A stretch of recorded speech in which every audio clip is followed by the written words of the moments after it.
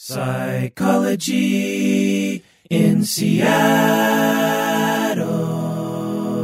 So, Bob, I was looking at different things on the internet before you came over, just to see what we would talk about. And one of the things that popped up is an article about introversion, 32 things introverts wish you knew on Psychology Today, written by Sophia Dembling. Oh. And I thought we would talk about introversion and extroversion. What do you say? I'm in. And maybe, what? I'm introverted. And then we'll see what this test says. And then if we have time, we'll get into maybe some other articles. This is the Psychology in Seattle podcast. I'm your host, Dr. Kirk Honda. I'm a therapist and a professor. Who are you, Bob? I am your friend from graduate school 25 years ago and a therapist in practice in Seattle, and got to watch you play in your band last weekend. Yeah. That was cool. It was a fun show. So I thought to start off, we would establish how extroverted and introverted you and I are. Oh, okay. I found a very, very short test. It's on this website called testyourself.psychtests.com. And there's a very short 10-question thing on extroversion, introversion. And what's the rating scale? Like, are you a 10 extrovert? Is that kind of how it works, or what? It gives you, so it's a spectrum, right. And so I think 100 is extroverted completely, and 0 is introverted completely. Okay, let's pre-test, let's pre-guess what our results are going to be. Well, I just did it, so I know what mine is. Okay. But what do you think yours is going to be? Okay, tell yourself what you think mine's going to be, and say it in your head, and then I'm going to say mine in my head. And let's compare. What I think you're going to be. Yeah. Based on what I know about you. Okay, I have a number. So 0 is completely introverted. Right. 100 is completely extroverted. 50 is right in the middle. Right. I would think you'd be a 45. Really? Yeah. I was thinking 30. Okay, well. We'll see. Yeah, we'll see. I mean, I don't see, so what do you think mine was? And again, this isn't like a super detailed test, but I think it kind of gets at the gist of it. What do you think my number is? 75. No, I was 56. 56? Yeah. Good Lord, what's 100 look like? Well, I'm fairly introverted. I'm fairly extroverted for sure. Yeah, that makes sense. Yeah. But I'm actually fairly introverted. I like doing things on my own. That's true. You do. I go to movies. I never get invited to those. I go to movies by myself. I'll go for walks by myself. I watch TV shows by myself. My wife is also probably more introverted than I am. Yeah. And so there's no argument there, right. But I'm also fairly extroverted in that I like hanging out with people. Yeah. I like crowds to some extent. Mm-hmm. I like to travel. I like to do things. I like to have conversations. This podcast, I prefer doing it with other people. Yeah. So I should be clear. Introverts don't. It's not that they don't like to socialize. No. So what you and I are doing right now is actually compatible with introversion and extroversion because it's two people talking. Right. Introversion would be incompatible if I had like 10 people. Right. So I was attracted to marriage and family therapy, which is sort of an extroverted tendency. But I also love individual therapy. Anyway, so let's go through these 10 questions. Should we define terms? Because the way I understand introversion, extroversion is not being a loner. It's right. I get my batteries charged by being alone. That's an introvert. And extrovert, I get my batteries charged by being with others. Yeah, that's one heuristic for sure. What do you think? And I think that's if you ask that question to people, do you recharge your battery by being alone, or do you recharge your battery by being with other people? So I think that's one thing. Another thing is your orientation and the if you think of all the things that you naturally enjoy doing, like that you feel like you're not forced to do, and you sort of catalog all those. And it's important to remember that everyone's on a spectrum. Like no one's entirely introverted, no one's entirely extroverted. So you think about like how many parties do you like actually look forward to going to? Right. How many parties do you actually organize yourself and plan yourself? How that involve more than 3 people? Right. How much time during the day when you have free time do you spend by yourself as opposed to with larger group? So, but the thing in the middle that doesn't really tell you if you're introverted or extroverted is if you like to hang out with your friends and your spouse and your kids. There's nothing extroverted or introverted about talking with your spouse or watching a movie with your kids or hanging out with your parents. Right. There's nothing extroverted or introverted about that. And I think people mistake that for being extroverted. Introverted people have attachment needs just like anybody else. They just tend to like smaller crowds. They tend to bond and their leisure activities tend to involve smaller crowds, less chaos, that kind of thing. Right. So that's the way I would look at extroversion. Okay, sounds good. Now we've got terms defined. So number one, so you have to, the spectrum is 1 through 5 here. Completely true, mostly true, somewhat false. So right in the middle. Mostly false, completely false. So you got completely, mostly, somewhat in the middle, which is kind of a weird way of putting it. Mostly false, completely false. Got it. I tend to be reserved when dealing with people I don't know very well. Mostly. Mostly what? Mostly true. Mostly true. I enjoy small talk. Mostly false. Mostly false. Really?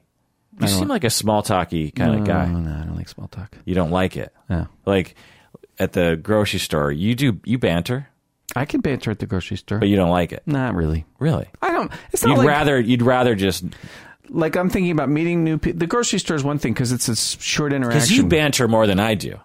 Oh, really? I feel like. Oh, okay. Well, maybe I do. But at the grocery store, it's like a minute. Take me to a party with strangers, depending on the circumstance. Small talk's really hard for me. Hard for you. I do not like doing it. So like beyond the banter, getting into like, what do you do for a job? Now what? How about them Phillies? Okay. Yeah.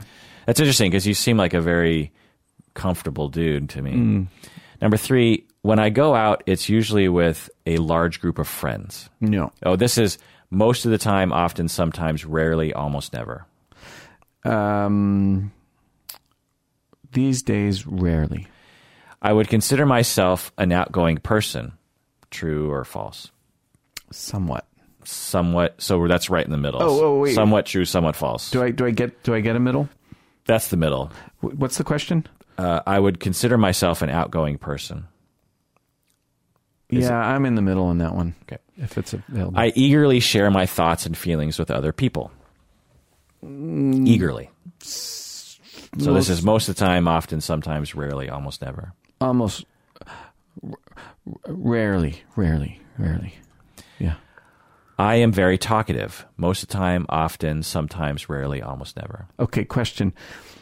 In my role at work, I'm very talkative. Yeah. In other parts of my life, I'm not. I think you average everything out because Okay. you are attracted to a job because you could choose not to do those things. You could also choose to be a very untalkative person. That's true. At work. Okay. So I think it's average out. Average out? Yeah. Because if you're super introverted, you wouldn't be a therapist who did that kind of work. Do you know what I mean? Yeah.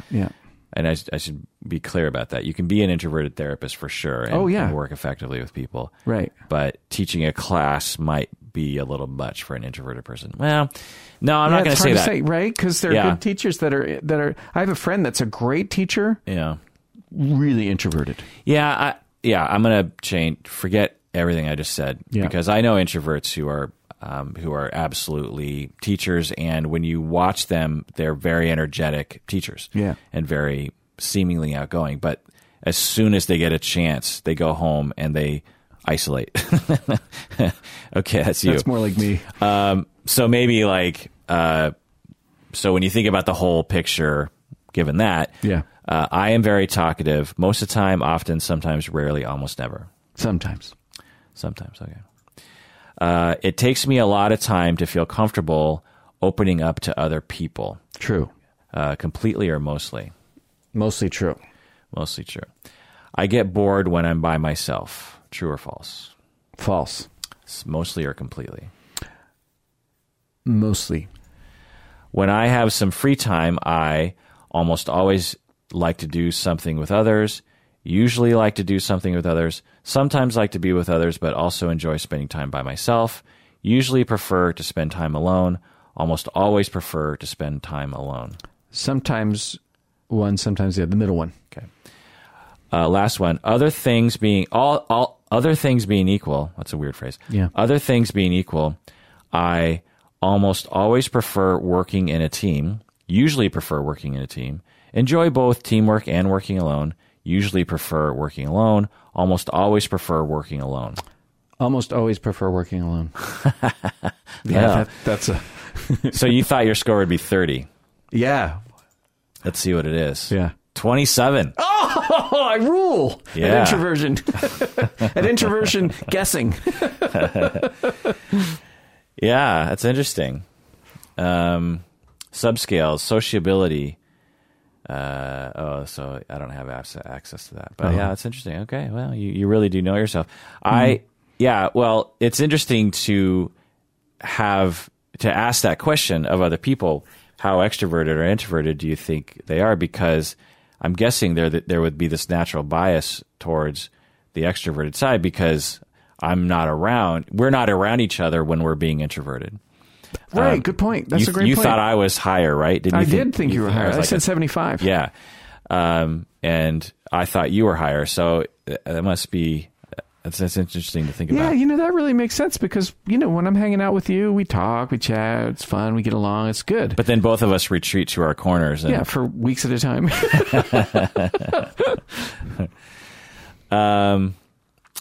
So I got to this article on Psychology Today, 32 things introverts wish you knew. Thought we'd go over them. Yeah. Number 1 here. I need time to think things we just talked about before I can give an answer. I don't do well off the top of my head. Is that true for you? Look, I'm thinking it through. If it's like something... It's sometimes true, and sometimes the top of my head is probably best. Yeah. So the other thing I'll say is that whenever we're talking about human personality, we have to recognize that this is this isn't like defining the difference between a helium atom and a hydrogen atom. Right. Those are discrete things that are factually distinct. There's no overlap. As soon as you lose a proton, you are now a hydrogen atom. And so you can't... Stop putting me in a box, Kurt.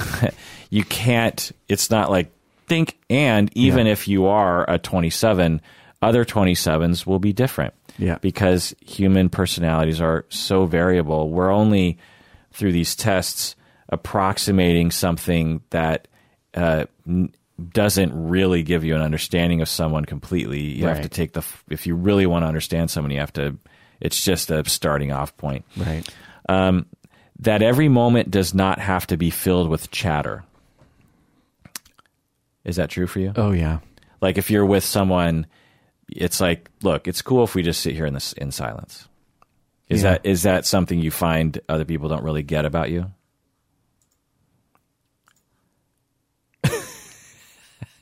Off the top of my head? Apparently we're not going off the top of my head.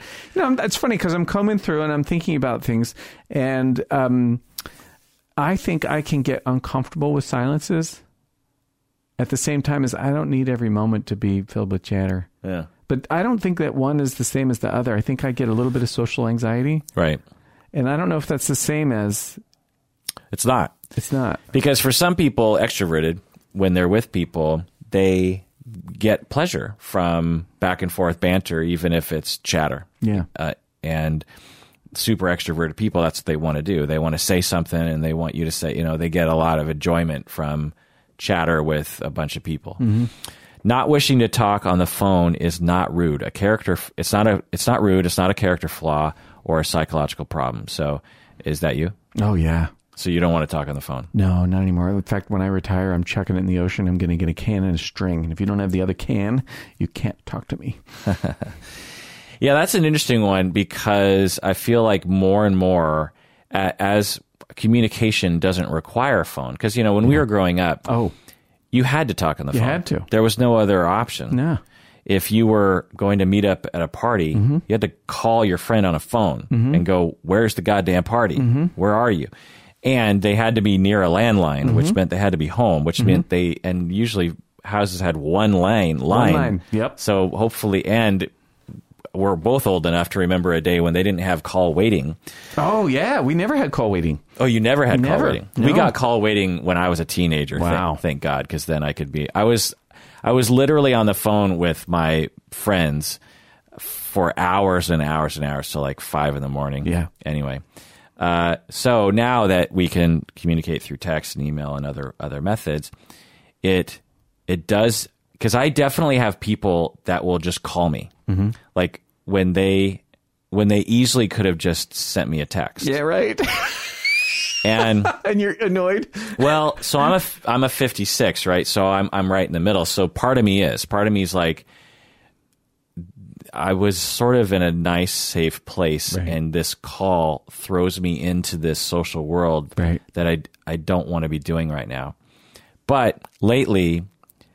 But I feel like I was erring too far on that side, and lately I've just been like yesterday I called my wife twice for things that I easily could have just texted her about. Oh, yeah. And it's kind of nice to just get more information and not have to worry about, am I coming across like the way I should be, or Right. is all the information, am I missing something? Anyway, so that's an interesting litmus test is, would you prefer to never talk on the phone again? Now, obviously, if your spouse is out of town and you really want to talk to your spouse on the phone, that's a little different, I suppose. But anyway, because I think a lot of what this is referring to is like random acquaintances, work, friends that you haven't talked to When in a I while. keep in touch with my family on the East Coast, is it by phone? No, text. Really? Yeah. Yeah. Okay. Introverts are not lonely. Is that something? Oh, yeah. That's not true. Yeah. Right. I mean, they're not lonely. Right. Yeah. I mean, they could be. They could be, but but- extroverts can be lonely too. Yeah. Everybody. Yeah. Right. Right. There's this myth that introverts are lonely because they don't like attachments, but of course they do. No, that's crazy talk. Skipping down here. That we need alone time to recharge. It's nothing personal if I go off to be by myself. Is that true for you? Yeah. Yeah, I mean, I guess it's half true for me too, for sure. There's definitely a thing about that where if I have a bunch of chaos in my life, I tend, like, my band played on Friday, Right. and the next day, I didn't want to do anything social. I was with my wife, but Yeah. I didn't want to. If someone invited me to something, I'd be like, I interacted with hundreds of people the night before. Yeah. Like I can't. You're good. I need to scale back. Right. I used to. It's not so much true now. I used to have one day off a week where Colleen was at work on Mondays, and I like my day off alone. Yeah. Yeah. Maybe that's another litmus test of like, when you have a day off, what do you want to do? Right.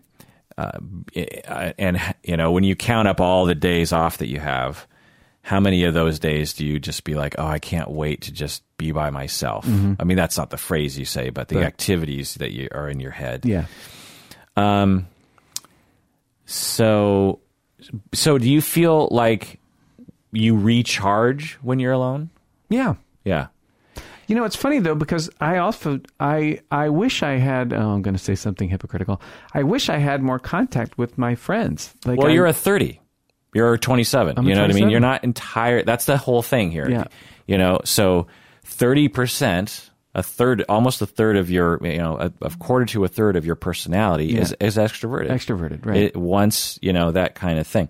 Plus, it's a separate thing to say, I wish I had contact with my friends, because that's not necessarily introverted, extroverted. No.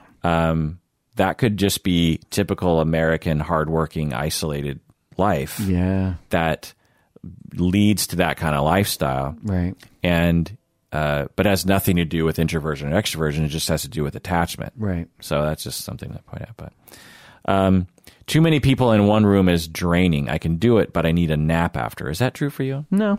Yeah. because I don't find you, but I guess I don't see you after partying during the and nap. Yeah. Let's see. So I think, here's one. No, I'm not mad. This is my happy face. What does that mean? Yeah. Well, so they're saying that introverts might have resting bitchy face, I guess, which seems a little weird to me. I mean, psychology today is hit or miss. Yeah, hit or miss. It's funny. I'm thinking about somebody I know who's an introvert, and I would never say she had resting bitch face, but her face can be a little bit flat. And I've never gotten the feeling that she was annoyed, but I could see where that could have an impact on me or somebody else spending periods of time with her. Yeah. Like that's that Edtronic stuff about still face, the still face experiments? No. Oh, yeah. With babies? Yeah, with the babies? Yeah. Yeah, you know that, right? So, like, still face could have that impact. It could give a message. I don't know if I'd call it resting bitch face, but it might be that the expression is not, on the outside. Right. Extroverted people or... See, the other thing is that not every behavior can be explained through the extroversion introversion spectrum. Right. There are other things that can lead to non-expressive faces versus expressive. For example, avoidant attachment style. Right. You're less likely to care about what other people are thinking or doing, and so your facial expressions are going to be a little bit more flat. Right. Whereas when you're more preoccupied with other people, you're much more engaged in their face, and you want to communicate with your face what you're feeling because you really want them to know, because you're worried that you're going to be ignored and forgotten, so you really have to express yourself. It's interesting as a teacher, I see a lot of faces all day long, and a lot of reactions because I'm scanning the crowd, right? And pretty quickly, I can tell who are the preoccupied people in the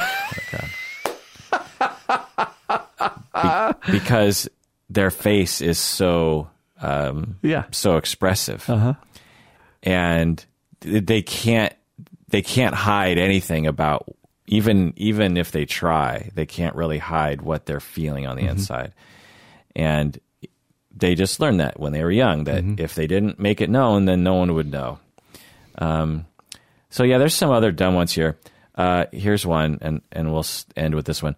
Don't talk to me at breakfast. I have a whole night of thoughts to process.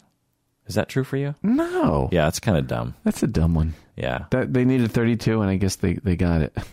Well, there's a lot of other dumb ones here too. But I don't know. Some of them seem okay. Psychology today is really hit or miss. I like psychology today, but boy, it sure can miss. Yeah. So in the last 15 minutes are here. Let's go over a couple other articles on Psychology Today. All right. There is no I in love, written by Mark Travers, PhD. And what they talk about here is that attachment style is So they did a lab experiment. They would test in the participants' attachment style, and then they would ask them to talk about their relationships, and then they coded how many times they used the word I as opposed to we, and romantic experiences. So they interviewed people like, tell me about your experiences with romantic relationships, right? And I suspect these are all like University of California, Riverside students, but they're autobiographical narratives drawn from So, what do you think in terms of the spectrum of insecurity versus security, attachment, avoidant, preoccupied? Is there a difference between using I statements as opposed to we statements? I'm curious what they found out, and I'm curious when whatever they found out has any meaning. I would say that avoidant people are more likely to use I statements than we statements. Preoccupied people maybe are going to use more we statements, but not necessarily. So I don't know if I buy the premise here. Do you? Yeah, I was going to get to that. psychologists and I guess psychology today likes, because there's a lot of different tests and studies that one can report on in psychology today. Yeah, that's true. But there's something about narcissism that is very fascinating to people on the internet. I think a lot of people have been hurt by what they would term as selfish behavior by other people. Sure. And then they want to blow that up into some diagnosis of narcissism. All right. So I think there's a little bit of that here, and also we like to reduce things to these very small things. Yeah. As a way of being able to talk about it, but also as a way of being able to detect in other people. Right. And to think about, it's a very easy thing to do. Like when I talk about my wife, how often do I use the word I as opposed to we? When my wife talks about our relationship, how often does she use the word I as opposed to we? It breaks it down into this numerical thing and is seemingly interesting or helpful or gives us some power over things that we ultimately have zero power over or very little power over. And so, yeah, is that what you're talking about? Yeah. Yeah. I don't know that I or we has any meaning when it comes to the way people talk about their... Yeah. And what's the effect size? But what they did find was that both anxious and avoidant attachment styles used I talk as opposed to we talk. Mm-hmm. Why do you think that would be? Because both are ways of dealing with safety of self. Right. Exactly. So that's what I thought too, was that when you're securely attached and you generally are oriented that way towards other people, then you're less worried, and that's the whole thing. You're less worried about being rejected. You're less worried about losing someone. You're less worried about being hurt by that person. You're more trusting. And there's going to be a natural gravitation towards using both I statements and we statements. Okay. All right. I'm starting to buy the premise here. This makes sense to me. Well, okay. And then if you're insecure, you're more defended, as you were saying, and more concerned with, oh shit, am I going to get hurt? Am I going to do this? And you orient yourself more around your internal experiences, or the things you're experiencing and that you are judging of other people. And you're going to use more statements like more I and me statements as opposed to we statements. But I thought the same thing. I thought preoccupied people would be more we. Yeah, now that you're saying it, though, it sort of makes sense that they're not. Right. Yeah. Because preoccupied people tend to be more enmeshed. Right. And more overlapping with other people. And I think that's still true, but they're only enmeshing because, and that's something that I teach about in my classes when I do family therapy concepts, is do not mistake enmeshment with love and attachment and bonding. No. Enmeshment is just another orientation of coping with anxiety and stress and distance. Right. You get rid of the selves, you eliminate the selves in other people, and you just become in this, it's pseudo closeness, but it's not really closeness because neither of you is really there. Yeah. And neither of you is really contacting the other person from truth and from yourself. You're contacting the other person from these relationship rules. Right. Nicely put. And so people will mistake, and it's interesting. I've talked about this on the podcast before. So I teach family of origin to first quarter students, and avoidant people are very quick to recognize that they're avoidant. Mm-hmm. They'll be like, yeah, I feel lonely. I'm pretty distant. Right. I wish I had more closeness in my life, and I can see that. Preoccupied people or enmeshed people, preoccupied people can be pretty good about identifying it, but the enmeshment is harder for them because the enmeshment eliminates over time the ability to evaluate the relationship on its face. Yeah. And the person in the enmeshed relationship has everyone in the relationship has sort of beaten themselves out of the process of evaluating whether or not this is a good thing or not, because to preserve the closeness that they had to do that. And so it takes until the end of the quarter for those people to recognize that kind of thing. So cool. Yeah, it's really interesting. You teach the class enough times, and it's almost like, I bet you anything, the numbers are almost identical every single time. Because I have about 15 students in the class every time. Right. And it's always like, 3 students are going to do this, 3 students are going to do that, 5 students are going to do this. Because there's this natural shuffling of attachment styles and upbringing that it just becomes like clockwork. It's bizarre. Amazing. I mean, when I meet the students for the first time, I have no idea which one you're going to be. Yeah. But in all likelihood, there's going to be 2 of you and sometimes I even talk about that at the beginning of the quarter. I'm like, 3 of you are going to be the talkative people in this class. and everyone else is going to both appreciate the fact that you're filling the space for them, and also resent you because you're talking a lot and you kind of like talking. But it's likely that you grew up in a world where you had to do that in order to have contact with other people, and you were encouraged to do that, and you kind of learn that in your family. There's reasons why you're going. I don't know which one of you, and I might even point to someone and say, like, I bet you're one of them. I can tell already, like you have a thing, and you just make it out in the open. Right. Like there's nothing wrong with that. Let's recognize it. That's great, because actually you're just in the statement of that, you're actually orienting people to family of origin. Yeah, like, this is what you learn to do. Right. And it's going to show up right here in this room where your family isn't around. Right. Oh, nice. And another 3 of you are going to hate those people because you had a very talkative, overbearing, narcissistic family member who eliminated your space. Fucking sweet. And you're going to slowly hate that person. What a great validation. Let's go on to another article here. How much improvement can I expect from psychotherapy? Also on Psychology Today by Michael Scheringa. So they did this study in 2005 on Vietnam combat vets with PTSD. And they,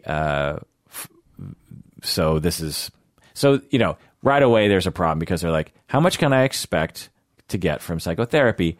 And then they do a study on PTSD, which is like, okay, that's probably 0.3% of the people who go to therapy, and particularly combat vets. We're talking about a very specific population. And Vietnam combat vets is even more specific, and that was a war that America had a hard time with. And so the combat vets from Vietnam had a different experience than the World War II combat vets and the Korean War combat vets, and probably the current war vets. Wars, whatever vets. You want to call them. Yeah.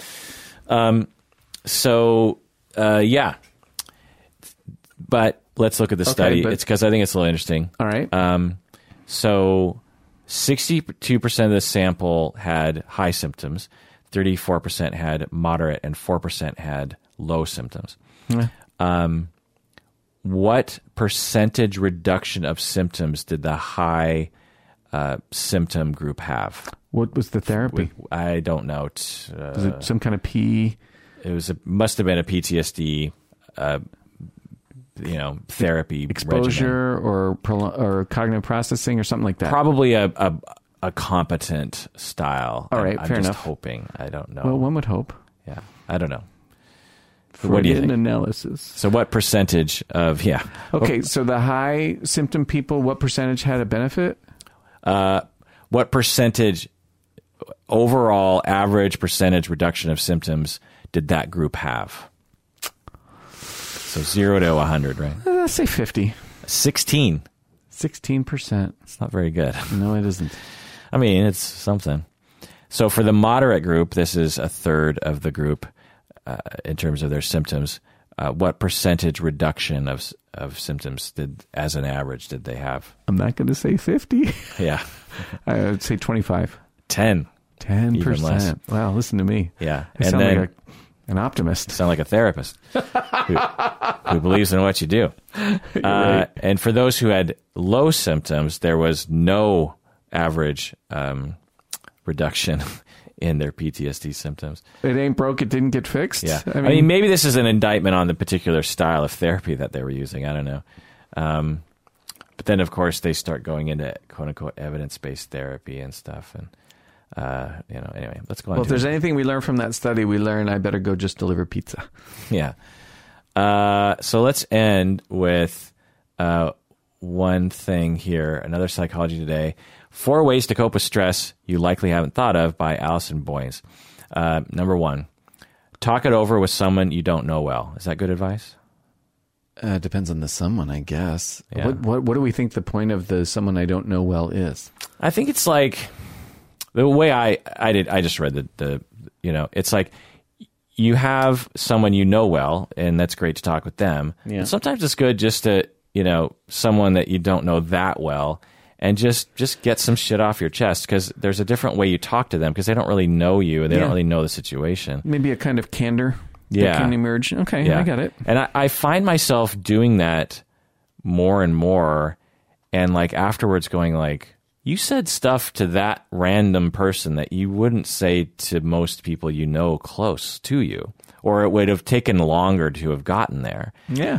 So I think there's something kind of nice of like, well, I don't ever have to talk to you again or much ever, and so I'm just gonna let this out. Right. I think, and you just figure there's not going to be a lot of consequences to this, because we're not involved in each other's lives. Right. Similar to therapy. That's interesting. Number 2, make a less well thought out decision. And this is ways to cope with stress? Yeah. Oh, I like that. I can understand why people might balk at that, but I like it because I think stress makes people overthink. And so less well-informed is probably informed enough. Just do it, kind of a thing. Number 3, consider not doing something you think that you have to do. Yeah, great. Yeah. Why be rigid? Well, I also think it's like, if I have to do X, I don't want to, or... So I saw this as 2 things. One is why be rigid, but I think it also is saying, I don't want to go to that party, so I'm not going to go. Right. I think that's good advice. Well, the thing is both of those, the second one and the third one, are forms of exposure. Right. To not perfectionism and not having to be all to end all, and whatever it is. Yeah. Right. Number 4, try advice that seems too basic to be helpful. Well, I don't know. That depends. Yeah. Could be really bad, stupid. Was it from Psychology Today? Well, the example one they gave is, how is sleeping on this decision going to help me? Well, that is kind of dumb. Going for a walk or doing a fun activity for the afternoon isn't going to take my problem away. Yeah. Yeah. And? But I like that, because it's just like, because I think people get bogged down of just like, look, going for a walk isn't going to solve this problem, but it might really help. Yeah. Like there might, be bogged down in like nothing, in order for me to consider doing something to solve this problem, it has to be this monumental, obvious thing that's going to solve it. And maybe a bunch of little things will like, help find wisdom or get you through the tough day so that tomorrow you can get your resilience back, or, who knows. Einstein swore by that. Guy took naps. He took naps to... So did Edison, apparently. Oh, well, they say people that nap live longer anyways. I take a shit ton of naps. Oh, yeah. Big napper. Yesterday, I napped for almost 2 hours. Oh, lucky man. It felt good. I had 10 minute snoozer. Did it feel good? Oh, yeah. That's a power nap. I take a lot of power naps. Oh, you do? Yeah. Yeah. So, but this idea of taking advice that, I don't know. The premise is that the person that's reading this article has no experience whatsoever. So advice like go take a walk would be dumb advice. But I don't know. I feel a lot of us, that'd be sort of commonsensical. Yeah. Yeah. I'm annoyed by that article there. Yeah. Well, there you go. Well, Alice Boyes, PhD, you just annoyed Bob Gettle. So that's just you're just gonna have to deal with that, Alice. Well, that does it for that episode of Psychology in Seattle. Thanks for joining us out there. Please take care of yourself, because you deserve it.